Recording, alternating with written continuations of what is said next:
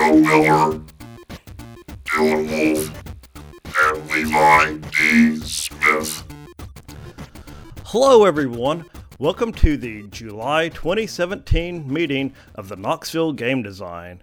We are a group of developers in the Knoxville and East Tennessee area, and we develop games for game jams, develop games as a hobby, and we also have games on major platforms as well. This month we have three people joining us. First of all, I'm Levi Smith. I'm in Oak Ridge, Tennessee, and I have games such as One Gunman and TTY GFX Adventure. Next, we have Joe Miller from Morristown, Tennessee, and you may know him from games such as Kufu's Delivery Service and Sub Hunter and One Card Hero. That's Dylan. And we also have on the call Dylan Wolf from Lenore City, and you may know him from games such as Shifty Shapes and One Card Hero, and he's also a member of Funkworks LLC. Hello. So this month it may be a quick meeting. We have a few things to talk about. We have a few game jams coming up in July. But first of all, we'll start out with a little bit of show and tell. I'm not sure if we've really been doing that much this month, but we'll go around the circle just in case. Joe, did you have anything you wanted to show off this month? Sure. I think that clicked over okay. Is that showing my screen? Yes. Looks great. All right. So I've been trying to get my Twitch started up a little bit, which I used a online service called STREXM. Strixm. I don't know if other people have heard of that. I haven't ever heard of that one. To be able to host an online layout that I can update in real time without having to Photoshop my own image or move around the stuff with OBS. So it kind of looks like this is the preview of it.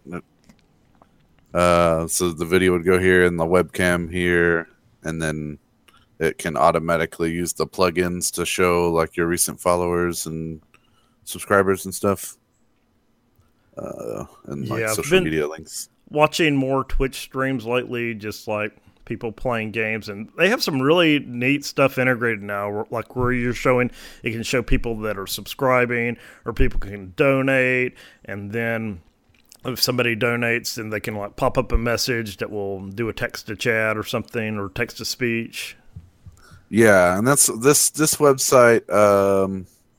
Hopefully, there's nothing too important showing here, like my key or anything. But it's you can kind of set stuff up like that, so you can edit your layout and set up preset things to automatically tweet on certain things, or to send out messages if you get auto followers and auto just stuff like that. You can change what your stream title and what you're streaming here without having to go into Twitch settings itself.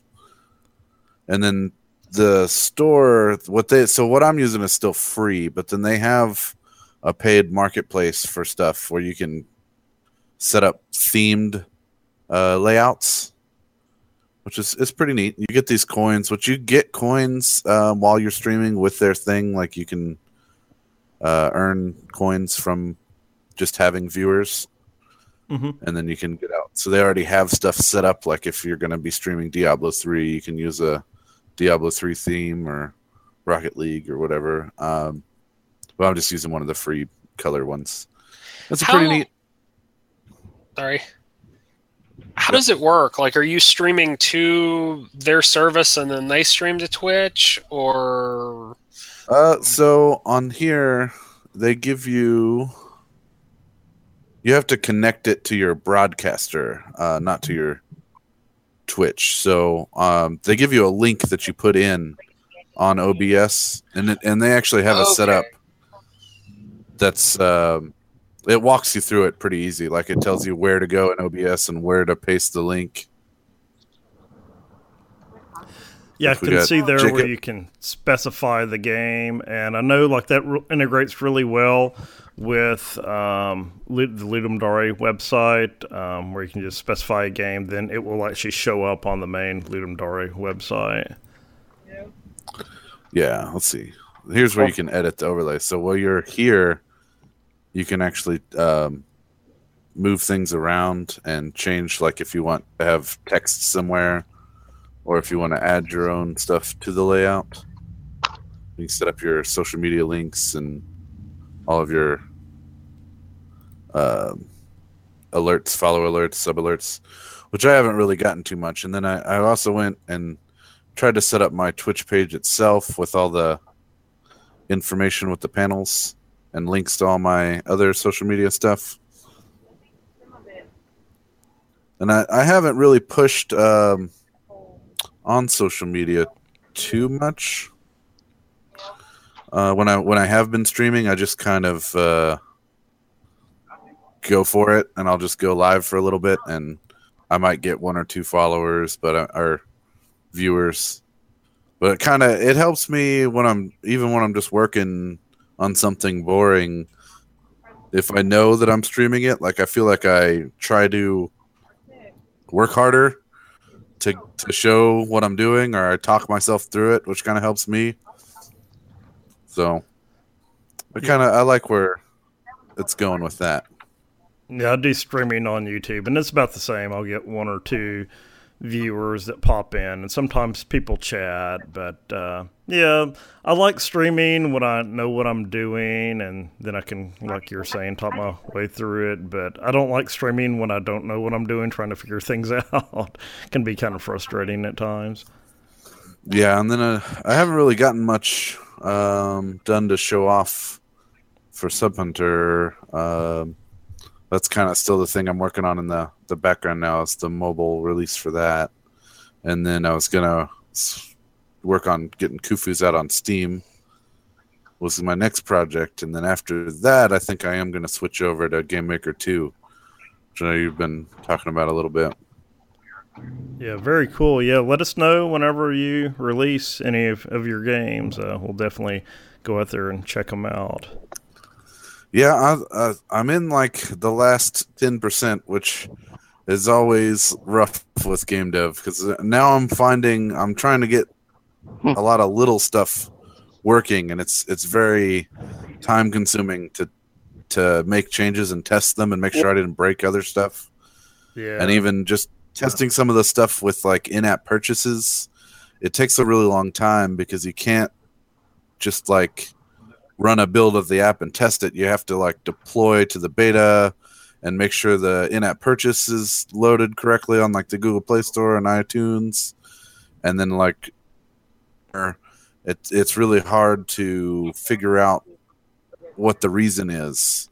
Yeah. If it's a code problem, or if it's just that it wasn't populated right on the store, or if I'm not calling the right in-app purchase token in my code, like it's just everything. And then it's like one little change and it's like 30 more minutes of, building out a new APK and uploading it to the store to see if that fixed the problem. And then it usually doesn't on the first try. So I spent like 4 hours trying to make one little thing work, but it was really only like 8 lines of code. But in between each test was like 30 minutes of compiling and uploading to test it in a live environment. I've always heard like that last 20% can be like 80% of the time spent on like getting ready to release something.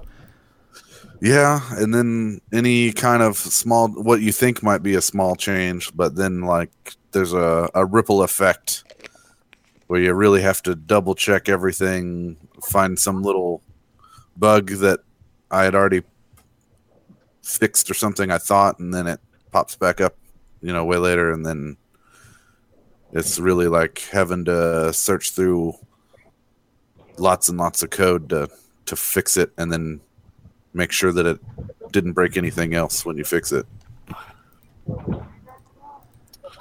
Yeah. But hopefully should have that out pretty soon, and I'm actually looking forward to switching over to Game Maker 2. Yeah, I actually for my bought it on the Steam Summer Sale. It really wasn't that great of a sale, but I think it's like 20 or percent off or something. So I think I got it for like $80 or 60 or something like that. So I mean, I just opened it up and started a simple test project. Got a sprite moving around. I really haven't jumped into it, but I'm thinking with the upcoming GM48, I may try to use GameMaker 2 for that. But it seems very similar, but the interface seems to be a little bit more streamlined and responsive and things like that. Yeah, I was planning on doing the GameMaker 48, and then the Ludum Dare. I was going to stick with GameMaker 1 this time around, but hopefully I'll be ready next time. Yeah. It isn't cheap, GameMaker 2, because the $85 version that I got, I think that's only for making PC Windows builds. You can't even do web builds with it, or Mac or anything else. And I think the mobile license is like $400. That's crazy. Jeez. But if you win GM48, I think that's like one of the prizes is a module of your GameMaker. choice. Yeah. Oh, it looks like Jacob Turnmeyer has joined us. Jacob, can you hear us? Yes. Oh, how have you been doing? It's been a while. I've been good. Yeah. I've been working at UT recently. Oh, that's awesome. Are you still doing game development stuff? I haven't really developed a lot of anything so far. I'll probably get back to it in some time. I've been really just not really been working with games a lot recently. I'll probably get back into it, but I haven't been working on anything right now. Oh, that's okay. Yeah, we all need a break from game development every once in a while.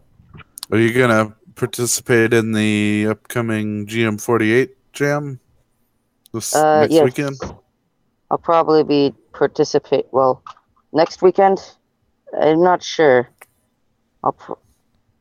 There's one next weekend that's GameMaker specific, so everybody uses GameMaker.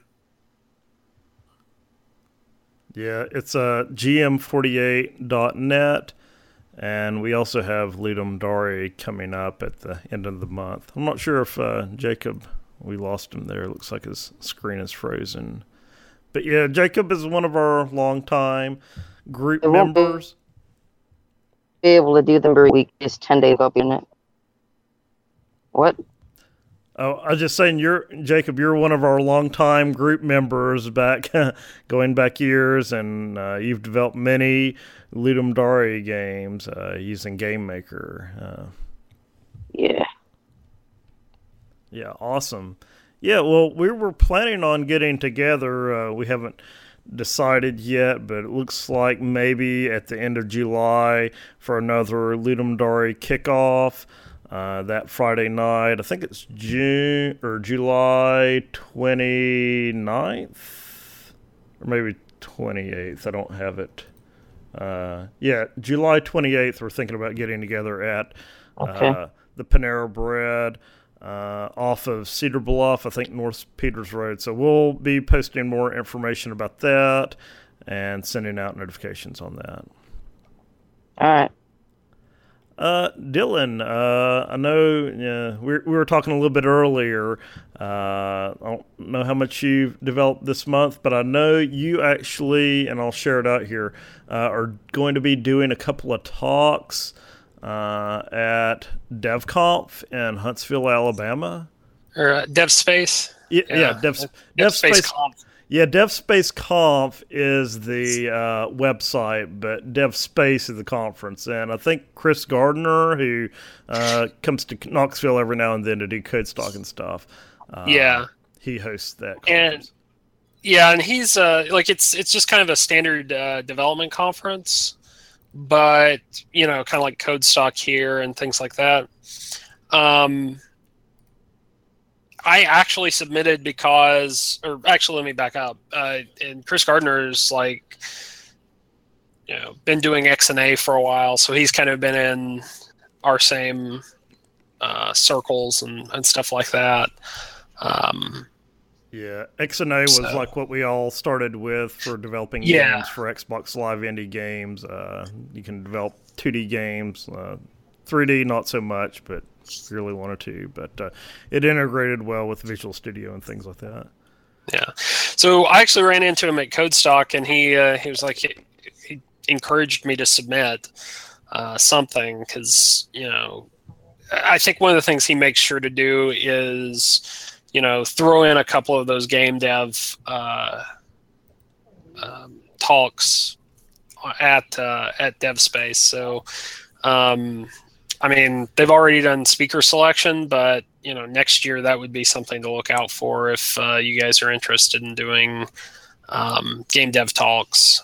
You know, especially, I think like Levi, you've done talks at Codestock, and you know, if you're I if you're actually doing did. like I actually did a talk at the first DevConf 2 years ago when they were just starting. So I didn't submit anything this year, and it seems like last year they had it on a weird date or something. Typically, I think it's in October, but it seems like last year is sometime in the middle of summer or something. Yeah, that's pretty cool. So I see here you have 2 sessions, finishing your Unity game and game dev for business developers.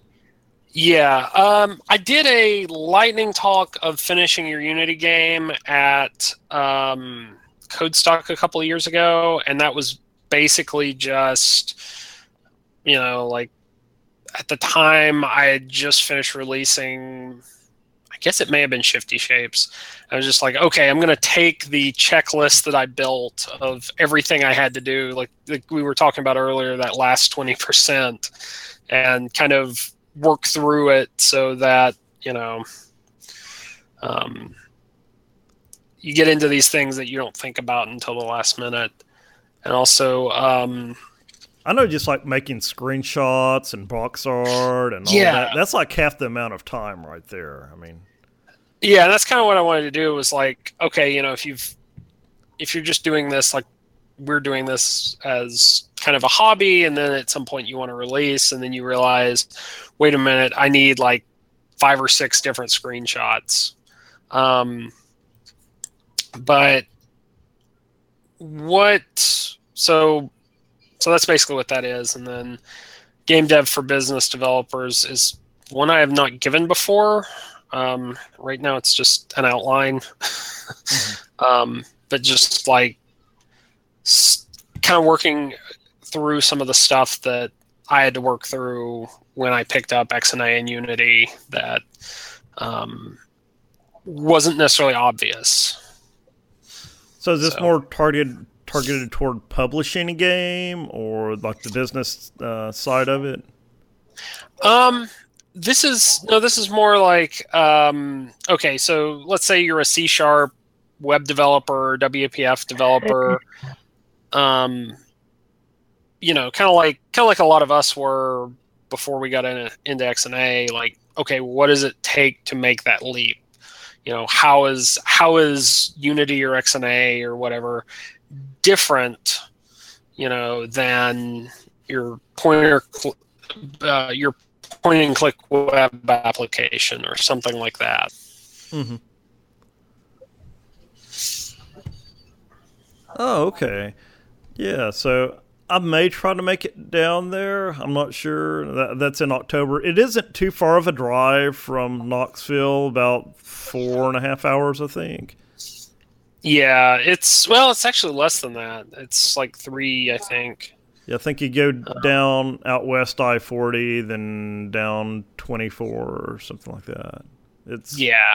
Then there might be some back road you got to take, but yeah, Huntsville's a pretty nice town down there. I mean, they got the Von Braun Arena, and that's where the conference is. Yeah, I mean, I think one of the things I'm gonna do just in general now that I've done a lot of talks, you know, at the user group and at different conventions, is get into some, you know, and I'd encourage you guys to do the same, like, you know, submit to some of these developer conferences now that, you know, you've got a pretty good backlog of talks. Yeah, it's always good to put on a resume and everything. I mean, yeah, usually you don't get much out. I mean, you really can't promote your stuff or anything. But it is helpful just getting your name out there as a speaker and, I don't know, raising your esteem and things like that. Yeah. And actually, I like doing it as far as like, I like the talks that I enjoy the most are the ones where I can just like, the audience asking questions and, I'm doing something, like some of the stuff we've done at the game design meetup. So it's just a good experience in general. Yeah, just a much bigger audience than our usual game dev groups, and it is also pretty cool to get outside Knoxville and meet developers from other areas, and yeah, very cool stuff. Okay, so I guess I'll go ahead and hit the next item on the list here. So, yeah, Dream Build Play is back. They're coming back with Dream Build Play 2017, and it runs from...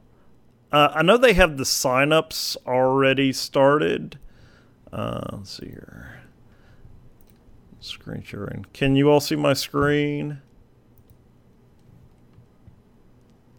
Okay.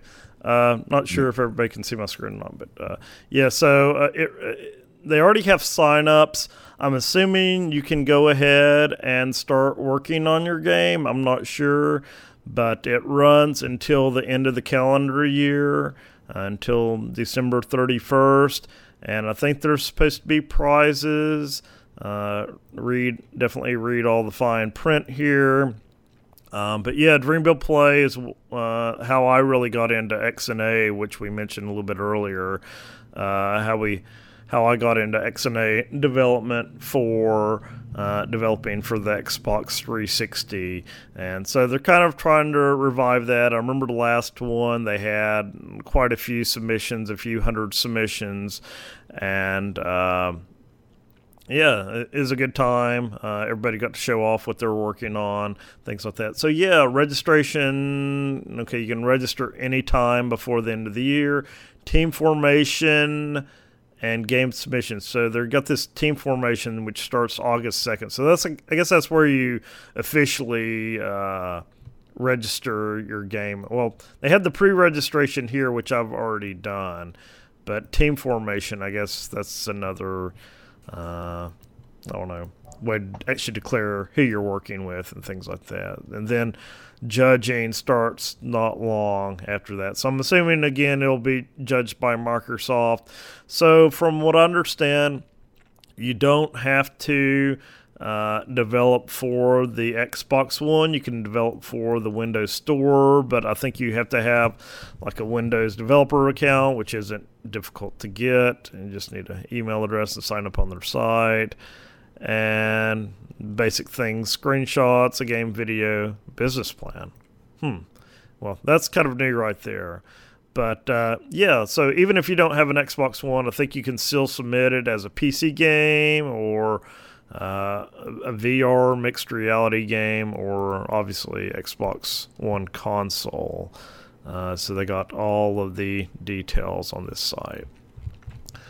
So as we mentioned a little bit earlier, GM48 is coming up next weekend, which starts in 5 days, next Friday. So I think theme voting is already going on right now, round 2 of voting.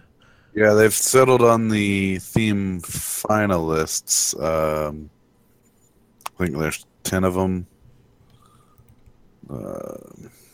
Yeah, they're there. They're candidates.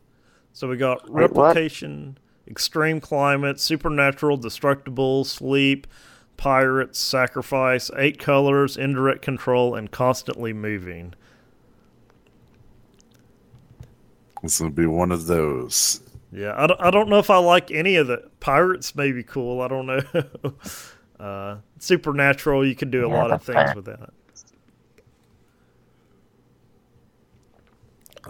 8 colors sounds kind of limiting to me. I don't like things that restrict the aesthetics and things like that, but I guess there's different ways you can use that. Constantly moving, that seems like that's more of a mechanic restriction right there. But yeah, I definitely know Joe and myself will be planning on participating in GM48. We'll probably be showing off our games and everything next month.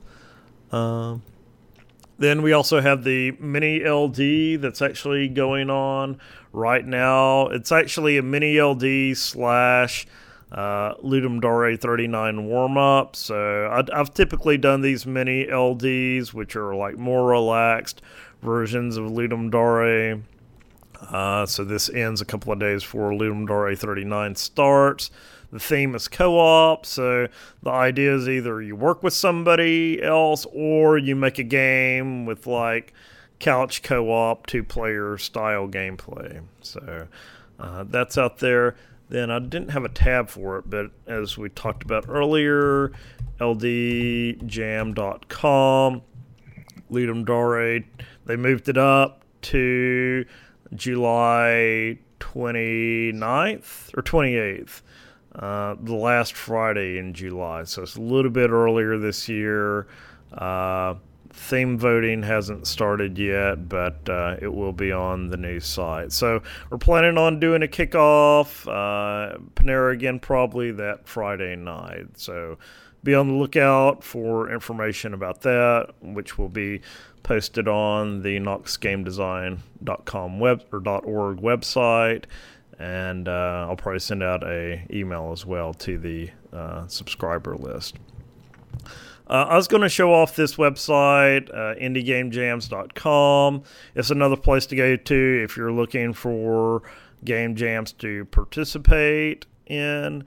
And there used to be a site called compohub.net, and I think it bit the dust.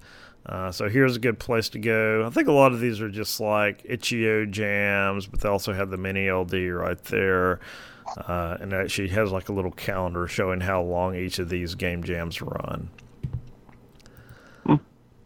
I was also going to mention the Knox Dev Slack group. It's a great group for developers in the Knoxville area, and I thought I had a link to a post. So Slack is kind of like Internet Relay Chat, but it has IRC, but it has a few additional features, such as you can post documents and post images and things like that.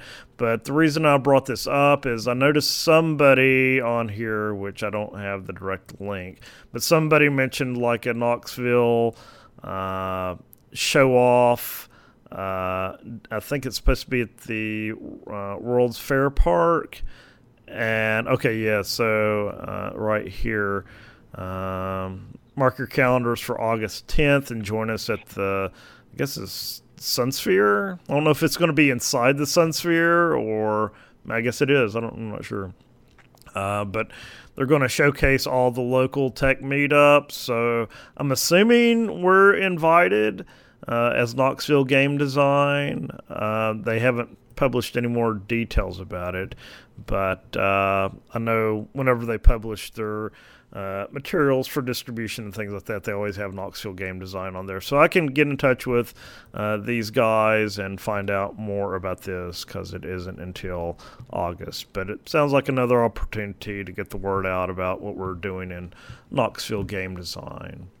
It's on a Thursday. Oh, yeah, I didn't even see that. So I'll try to make it out to that if I can. If anybody else can join, that'd be great as well.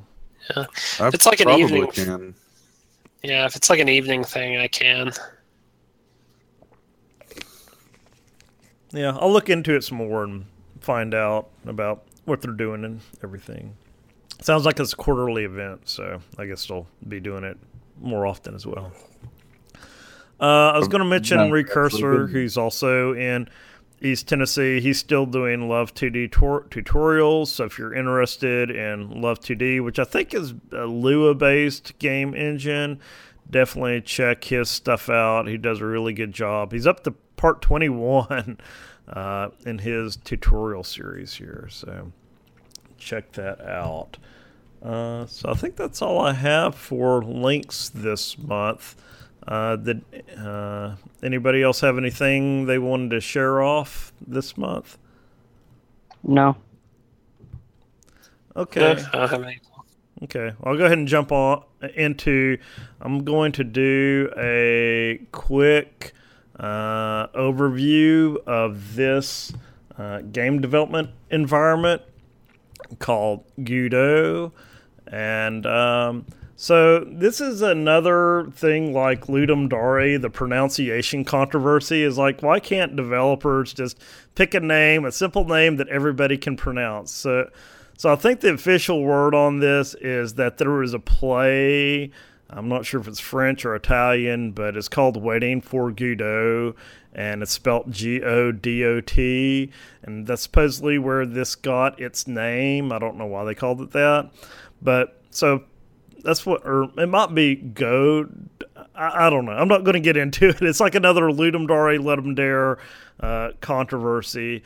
Other people say it's like, well, the logo is a robot, so it should be Godot, since that kind of rhymes. But anyway, it is a game development environment similar to Unity, very similar to Unity actually, but it is open source, MIT licensed. So one benefit is you can, if you actually want to know what's going on under the hood, you can go to the repository online and find out all about what's going on if you really want to know that level of detail about your game engine.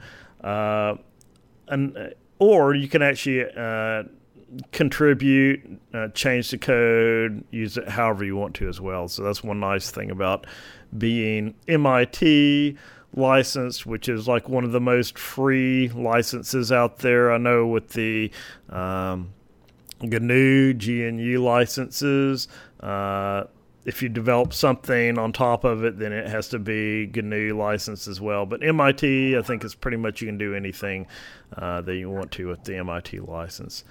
Another benefit is it's free and there's no pro version required. So if you make a game, you can sell as many copies. I know with Unity and other game engines, if you sell over like $100,000, then you have to actually buy the pro version of the game engine. So that's another benefit. It runs on many open operating systems that I'm not sure if they have the Unity editor for Linux, but this also runs on weird things like Haiku and BIOS and maybe FreeBSD or all those free and open source operating systems. And also, there's no splash screen, so if the Unity splash screen annoys you, then this doesn't have a splash screen or anything. It uses a scripting language called GDScript, which is very similar to Python. See, you can see the code right here. So if you're a fan of Python, then you may want to look into this because it's very similar to that. And one thing I really like is the code editor is built right into the IDE right here. So, and it's very fast. You can see how fast I clicked over there, and it just pops up. You don't have to wait on Visual Studio or Mono Developer or anything like that. Another thing, it's just kind of like the cool thing to do right now. I know if I go to the game developer groups on Facebook, everybody's like, oh, Godot's the greatest thing since sliced bread, which I don't know if I totally agree with that, but it seems like it's definitely gaining a following. And also, it seems to be a little bit more stable than Unity.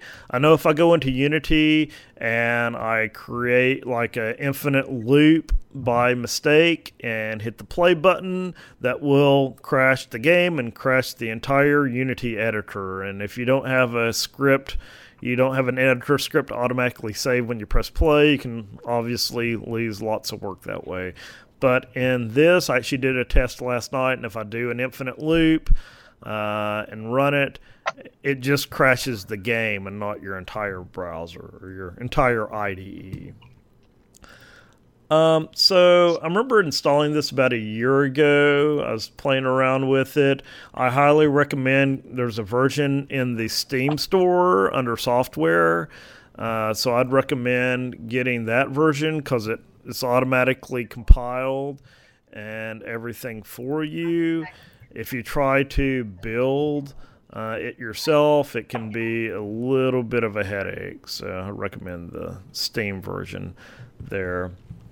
As I mentioned earlier, I'll get into it a little bit. It's a lot like Unity. Let me open my main game scene right here. So over here you have your scenes, which is a lot like the scenes in Unity, just like a game world, a little bit different, which I'll get into in a second.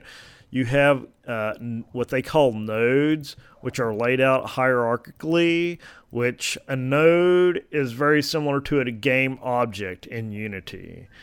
So you can think of it that way.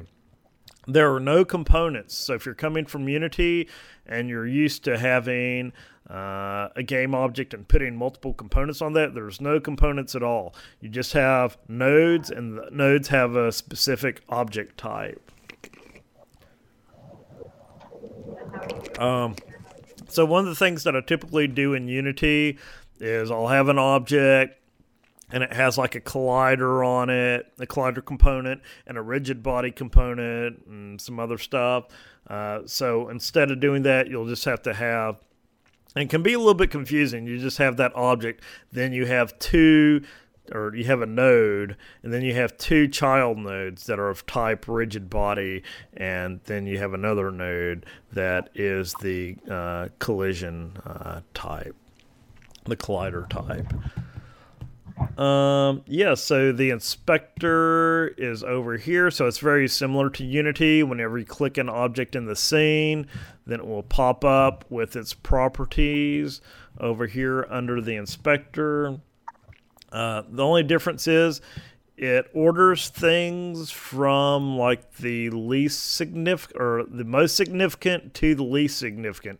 So where this comes in, where this is important is that in Unity, typically you'll have the object's 3D properties such as the position, rotation, and scale up at the top.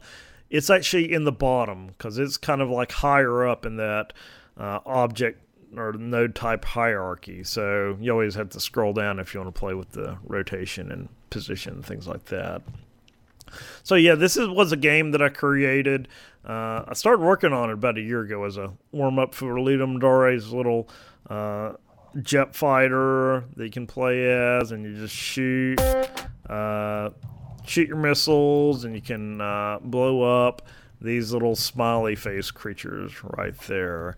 And then I got the 2D overlay showing the amount of time to reload your missiles, and then you can run into the enemies. And then you take damage, and I got this color coordinated with how much damage you've actually taken.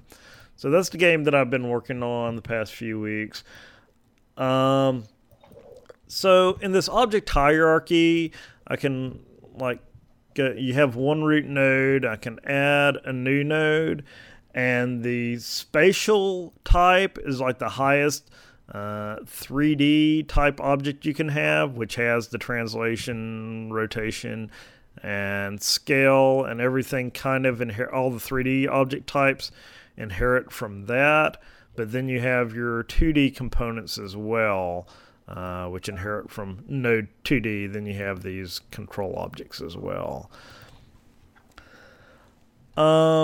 So unlike Unity, where you can make multiple scripts for a game object, and here a node can only have one script.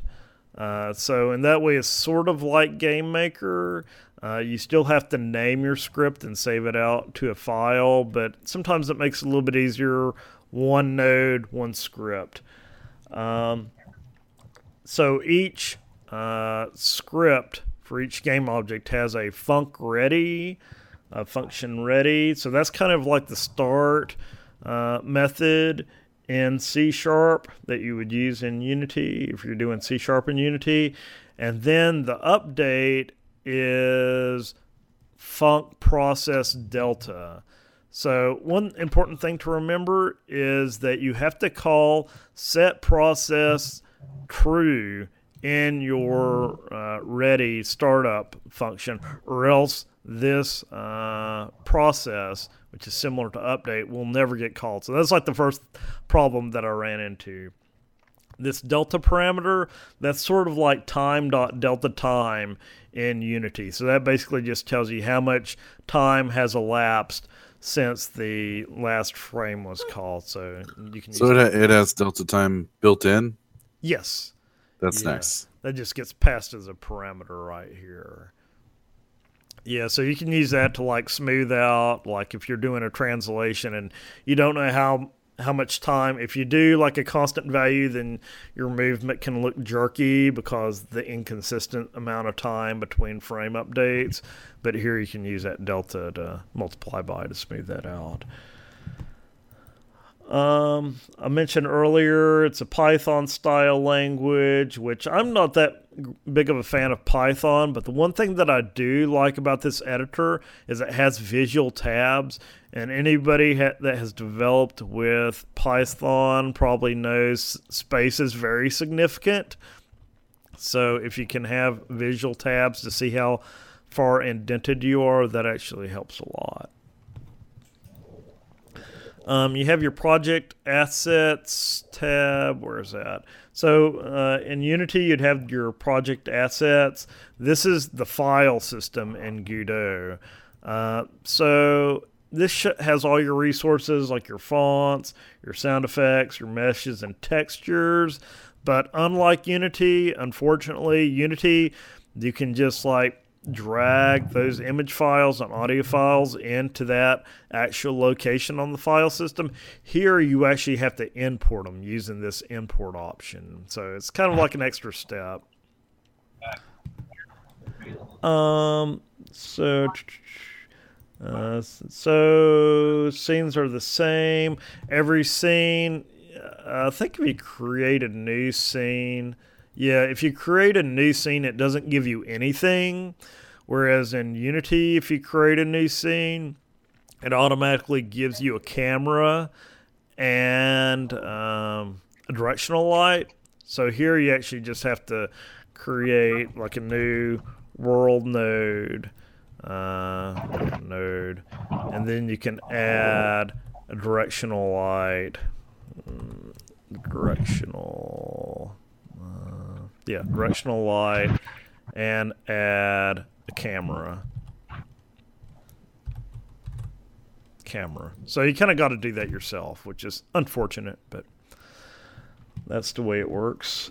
So another thing that is a lot different than Unity, there's no prefabs in this Godot engine. So it takes a little while to get your mind around it, but to create a prefab, you actually have to create a new scene. So like for this jet fighter, I have a player, and scenes are either .scn or .tscn files. I'm not exactly sure the difference between the two. But yeah, I basically have a scene just with the player and its properties.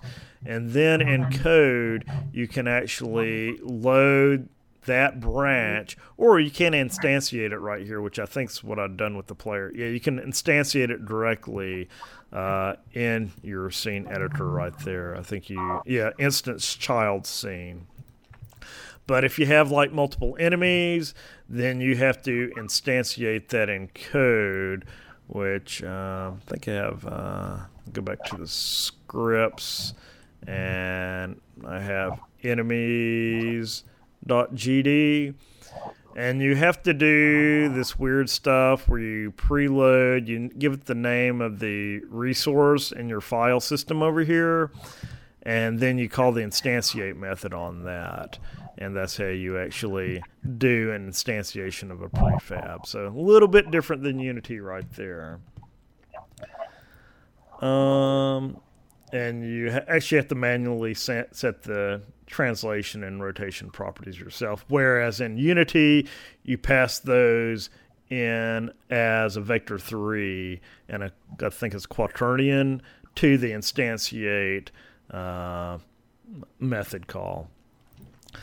Also, in Unity, you have like application load level. I think that may be deprecated. In Unity, I can't remember exactly what the new call is. But in Godot, the switching of the scenes is a little bit more of a hassle. Basically, you got to get a reference to that top level node. Let's see if I have title menu. You get a reference to that top level node. What you do with this code right here, get tree, get root, get child, all that mess right there. And then you load in the next scene, and then you just attach that new scene as a child to the root node. So got to watch out for that. A little bit different than Unity right there. You can run into problems if you have two nodes with the same name in different scenes. It changes the name of the node a little bit behind the scenes. That's something to watch out for. Another thing is the game view in Godot. What you got to do, so like in Unity, you just have a game tab and it automatically shows the current state of the game world. In this, you actually have to go to the 3D view and click on your camera and then click preview. So that's about the closest you can get to the game view in Unity. And also, unfortunately, with this, I think you can modify, I'm not even sure if you can modify these properties of the game objects while in preview mode. I think you actually have to come out, change it here, then go back and do another preview, which is a little bit of a hassle.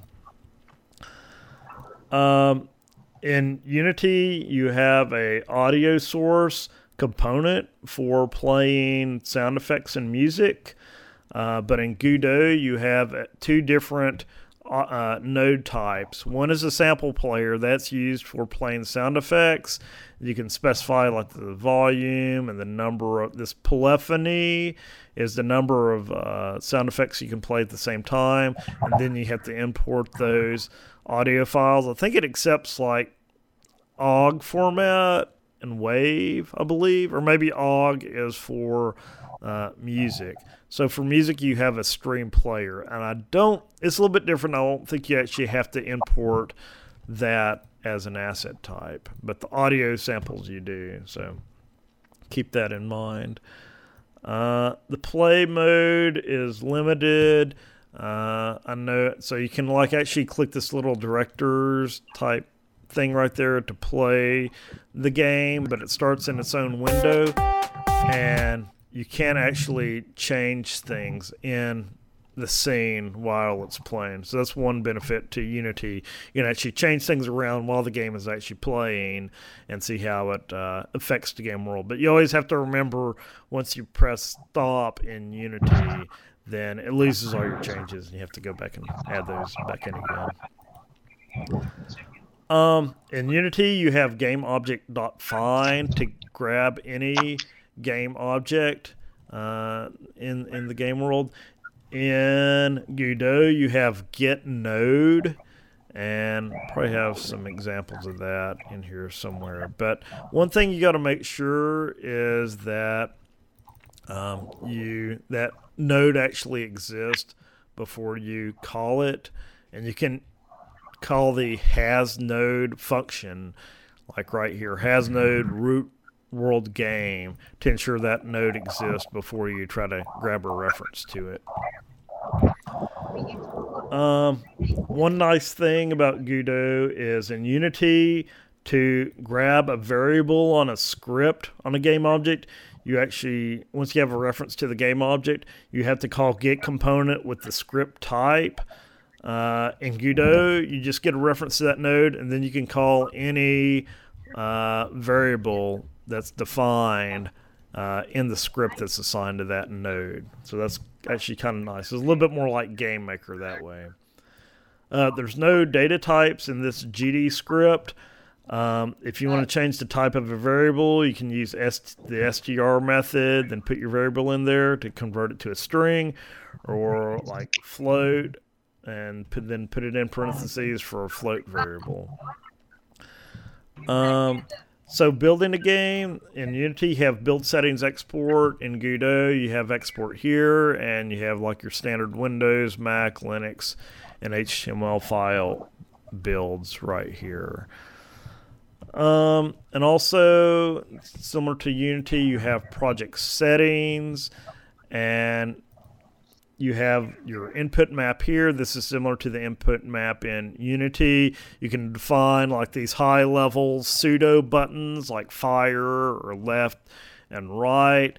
So a move right actually is detected by like the K key or the right arrow, or pressing right on the left stick.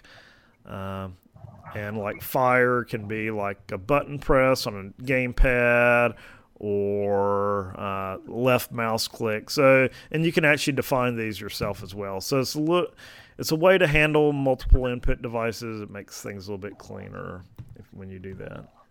And to detect a button, you use input get button down, then the name of that meta button.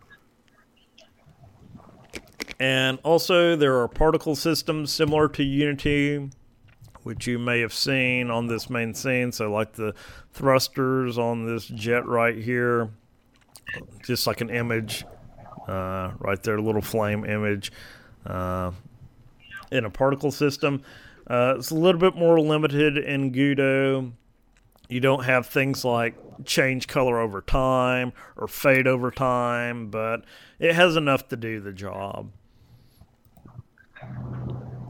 And let's see here. A few annoyances in Godot. The IntelliSense really isn't that great. In the code editor, a lot of times it won't detect the methods on the node type. So if you have like a camera, then it doesn't always detect all the camera methods. But once you have the method in there, it usually changes color for you. Another annoying thing is this little spinning thing up here in the upper right hand corner. You can actually disable that, but the only thing that's really used for is like whenever it's repainting the scene. So it's like whenever you're repainting the GUI, it's really strange, but whenever you're moving your mouse around, you see this little spinner going on up there, and at first I thought it's saving or something, but it's just for whenever the screen gets redrawn in the IDE. It's kind of weird.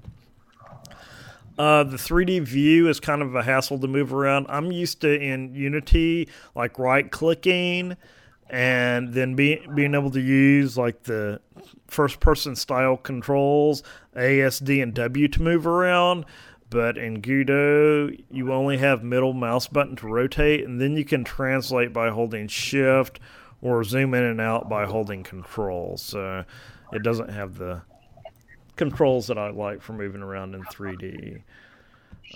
And also they have a ambient light in the settings right here, but this, so you can change like the color to red or whatever, but this only applies in this 3D view. If you play your game, then it still shows up with the standard lighting. So I don't understand why they have ambient lighting only in the 3D view right here, but maybe there's a reason for that. What Godot doesn't have, animation import is limited. So in Unity, you can basically just take a Blender file and plop it into your project and automatically import the mesh and all the associated textures and things like that. There is an import for meshes, but you have to export your mesh in Blender into the OBJ format for just a regular mesh. But you can also export a whole scene with animations and lighting and things like that using the Collada exporter in Unity. So if you need animations, you have to export using the Collada format. And then you also import, here's the trick, Collada models using scene instead of mesh. I've still had a lot of problems getting animations to actually work that I've imported from Blender. So there may need to be some more work done for that, or maybe I just don't know how to do that correctly yet.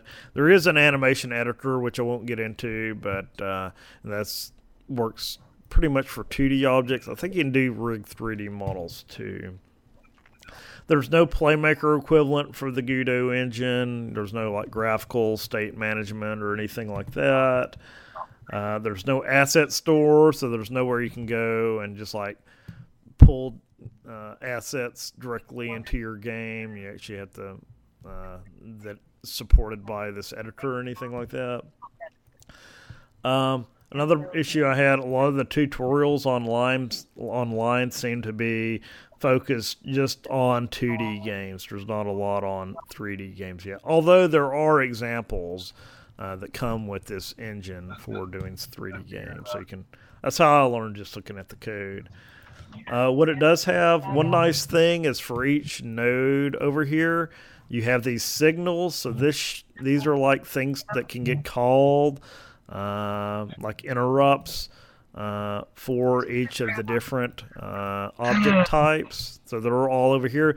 And I won't do it here, but if you double click on one of these, it will automatically add this method to the code, that the script file that's on that game object. So like if you have a timer, it has like a timeout function where you can set like a timer to timeout every how many seconds, 10 seconds or so. Then this on timer timeout method will get called in your code. Another nice thing is let's see, you have, as I mentioned earlier, you can switch between 2D and 3D mode right here for a scene, and then the scripts. I don't think Unity has this. In Unity, it basically overlays the 2D view right in your 3D view. So it's kind of weird. You have like your 3D game, then you have like this big UI layout in the middle of your game world. So I wish that's something Unity would still, if they don't have it, they may have it, I just haven't found it yet, but to be able to switch from those two different types of views. They do have quite a bit of documentation, let's see here, on the Godot website, which they do have their API, and it's fairly well documented with all the different methods and things like that. I think you can just like look for camera, and then it'll search, and then it'll bring back camera. So it'll show you all the methods for this node type, but some of the documentation on the method is fairly limited, and it really doesn't have too many examples on here or anything. And that's one thing that I kind of find fun with this. I mean, with Unity, it's been documented well, so there's pretty much an answer for everything. Here, I got to kind of figure out how all this works myself. So if you're interested in figuring things out that aren't well documented, it's definitely good for that. Let's see here. Where is my notes? And also, one last thing. If you have a method in Godot, then if you don't have any code associated with the method, you can always use the pass. And that may be a standard Python thing, but yeah, you just use pass right here to end your function. Otherwise, it will think that the function just goes on for eternity. Yeah, that is a standard Python thing. Oh, okay. Yeah, so I'm trying to get back into it and learn Python. I really haven't done much with it, but it's a little bit different there. Very dependent on spacing, semicolon delimited. Or maybe you don't have to have this semicolons at the end of the lines. And yeah, so that's basically it for Godot, my quick overview of Godot for Unity developers. So I'll try to either post my notes or make slides on this and post this up to the website. Stop sharing.